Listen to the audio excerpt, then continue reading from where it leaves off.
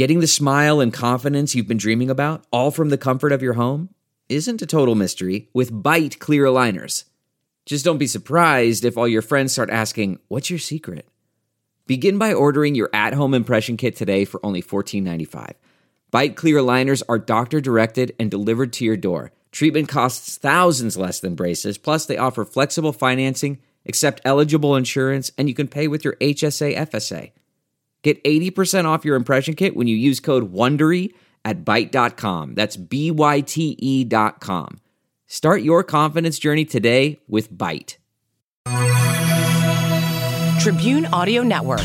The Cities with Jim Mertens, a production of WQPT, PBS for the Quad Cities region, a podcast in partnership with WQAD. What's going on in the Quad Cities? Activities, events, fun, politics, sports, local issues, and opinions. And now, your host, Jim Mertens. Welcome to the Cities. I'm Jim Mertens. The Putnam Museum is marking 152 years in the cities with a new president and CEO. Rachel Mullen-Steiner takes the reins of the museum as Kim Findley retires after a dozen years at the Putnam. So what can we expect? And really, what's on the exhibit list for the coming month? One exhibit is certainly out of this world. Rachel sat down with us to talk about it all, including how she sees the job at the Putnam as a good fit for both her and the museum. It's a great match. Yeah, the process of the search really was a long one and asked candidates to kind of meet with the board, and it really mapped kind of skills and assets against the needs of the museum. So I go in knowing a lot about some of the gifts that I can bring, and it's a good match. We're talking about a century and a half of this museum. Years, I mean, this is a big deal to be taking over the Putnam Museum at a pretty good time for the museum, is it not? Yes, it really is. I mean, it's a tremendous honor and a tremendous responsibility. I mean, it really is kind of the holder of our history in the community, but also is really kind of guaranteeing our future in the education programs and the interactive exhibits and protecting the collection for future generations. So it's an exciting time. And we got a lot of ground to cover because I want to talk about all that stuff. But let me talk about Kim Findley. She had been the head for about 12 years, spearheaded so much of what the Putnam is that we see today. It's been a good transition, too. I mean, the way that you've been able to grab the baton, so to speak, and move forward. Yeah, big shoes to fill.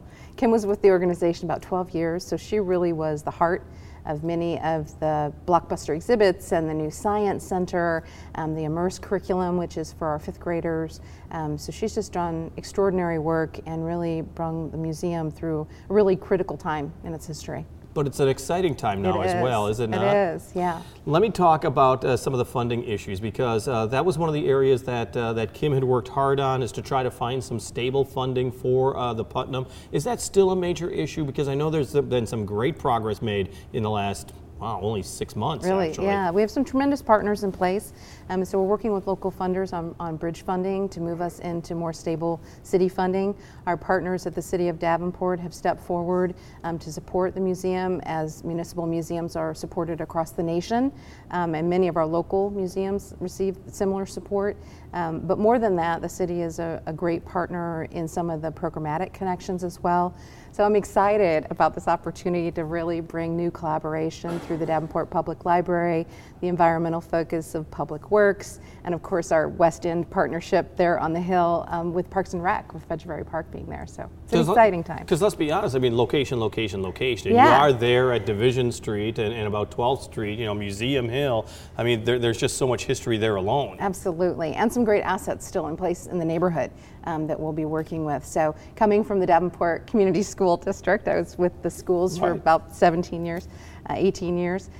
We've got the Children's Village right next door, and of course Fedgebury Park and the Mary Crest Senior Campus. So there's a wonderful West End campus there for us to be working with.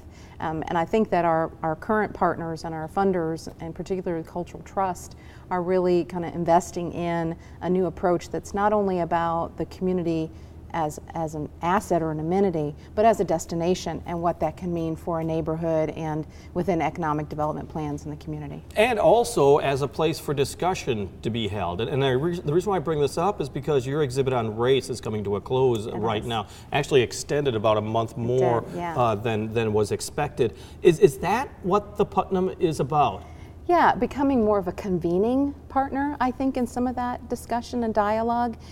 We just recently hosted Ed Liebau from the American Anthropological Association, who joined us for the census launch. He was thrilled to have the exhibit that he helped develop really serve as a launching pad for some of those conversations. But it was sponsored through RDA and Hubble Waterman, and then Estes Construction came on and also sponsored discussion circles. So we had about 30,000 visitors through the door to see RACE since its late January launch.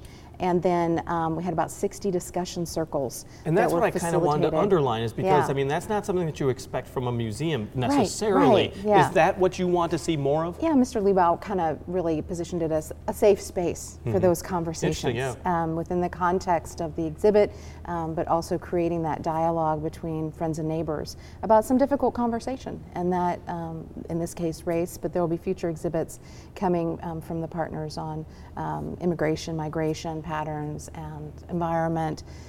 So we can serve as that safe space, really aligning kind of immersive experiences with dialogue.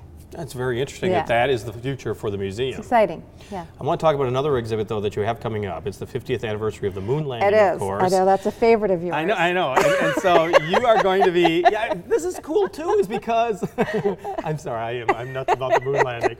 But it's kind of neat is that you keep forgetting that that's 2.5 generations ago. Yeah, amazing. I love the role of the museum in really putting history in context. You know, it really brings it to life, especially for generations that may not remember the lunar landing. Yeah, rub my nose in it.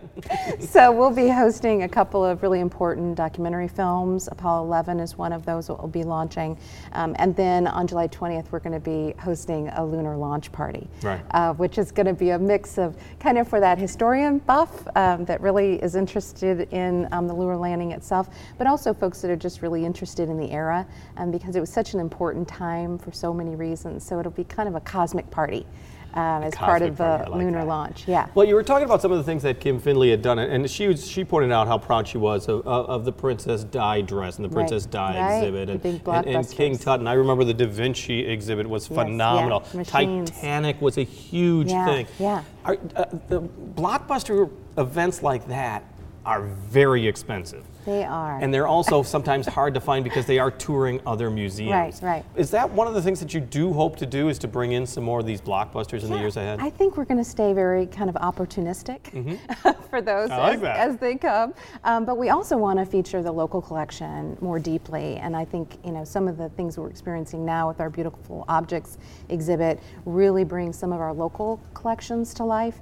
We are so lucky to have had these extraordinary families collecting all over the world over the course of a century. And so that collection is with us now, and we want to bring that more and more to life, especially for new generations.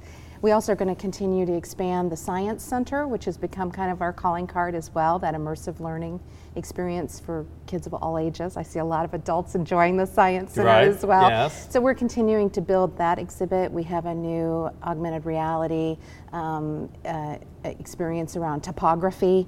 And let's talk about that, because you also have a Jurassic Park exhibit that's coming, and it's all augmented reality, more hands-on. Yes. Explain what that is, though. So we have a Back to the Jurassic augmented reality experience where you can actually walk into the room and be surrounded by the Jurassic environment, including all of the animals, dinosaurs, that come with it. So it's a wonderful experience to kind of be surrounded in this sort of real-world environment from the Jurassic period. It's going to be a great backdrop for our upcoming Dino Days experience coming up in August 9th through the 11th, where we're going to be featuring our Dino Dig, where students will actually be able to meet a real paleontologist and experience some of the techniques and the tools of paleontology. We're going to have large-scale puppets, dinosaurs, including the Dilophosaurus, who is probably best known on Jurassic Park Sure. as the one that spits venom and Oh, has okay, yes. the neck frill. The neck that comes out. Yeah, Yes, right. all So we're going to have a Dilophosaurus and a baby Triceratops, and Because just a great there's experience kids that for are kids. still like absolutely Gaga for the dinos. Thank you. Yes, they love them. They love them. So we're going to kind of capitalize on our current exhibit with the augmented reality from the Jurassic period and our Dino Dig space, and then bring these new experiences for students where they'll be exploring different facets of dinosaurs and archaeology and paleontology. And I want to talk about, the Putnam's service to families and children in particular really is extended into the summer. You have a number of different summer camps. Engineering is among your most popular. It is. And there's still some openings this summer for some of these camps. Yeah, really exciting. I think that the family experience with the Putnam, for most of us, we started in the Putnam as youth in the collection, and that continues. We serve about 35,000 school children every year, 110 districts from around the region, and then the summer months are our camps. So we do have some wonderful camps with space still available if folks are interested. Right. The Artiste de Voyage, we're going to have students creating their own superhero, and then of course the engineering camps and meteorology, and just a lot of great experiences still available for students and families, and they can check it all out on our website. Yeah, it is all listed. Some of them have already been filled. Yes, I understand they fill that, but quickly. still. Yeah, so we really encourage families to check that out and make their reservations both for the camps and also for the Dino Days, because we have only 3 days of that offering and it will fill fast. So tell me about the future of museums. Tell me about the future of Putnam, because you have to stay relevant. Yeah. It's more than exhibits. As you're pointing out, you're talking about augmented reality. You're talking, what's interesting about the exhibit on race is how many people in the community contribute to this exhibit. So you're really trying to break down some of the walls of what, like an art museum is where you just kind of come and you can't touch. That's not your idea at all. No, this is considered more of an immersive learning experience. And so we're utilizing some of the classic exhibits and collections of a museum setting, but through experiential learning, really bringing more and more of that to life. So whether it's through exhibits like Race that really prompt questions and dialogue and sometimes some controversy, or whether it's pure education experiences or hands-on learning, that's really the future trend, that we're honoring those collections that are part of our history, our heritage, but we're using them as a modern learning tool. And let's be honest, you have to stay fresh all the time. You got it. So if you haven't been to the Putnam lately, you got to get to the Putnam. We've just got extraordinary offerings, and it really is the community's museum. Rachel Mullen-Steiner, the new president and CEO of the Davenport Putnam Museum. You can find out more about the upcoming events and the programs designed for both children and adults by heading to the museum's website at putnam.org. Thanks for listening to The Cities with Jim Mertens. And watch The Cities Thursday nights at 7, Sunday afternoon at 4, and Monday night at 6 on WQPT, PBS for the Quad Cities region. Tribune Audio Network. Look around. You can find cars like these on AutoTrader, like that car right in your tail. Or if you're tailgating right now, all those cars doubling as kitchens and living rooms are on AutoTrader too. Are you working out and listening to this ad at the same time? Well, multitasking pro, cars like the ones in the gym parking lot are for sale on AutoTrader.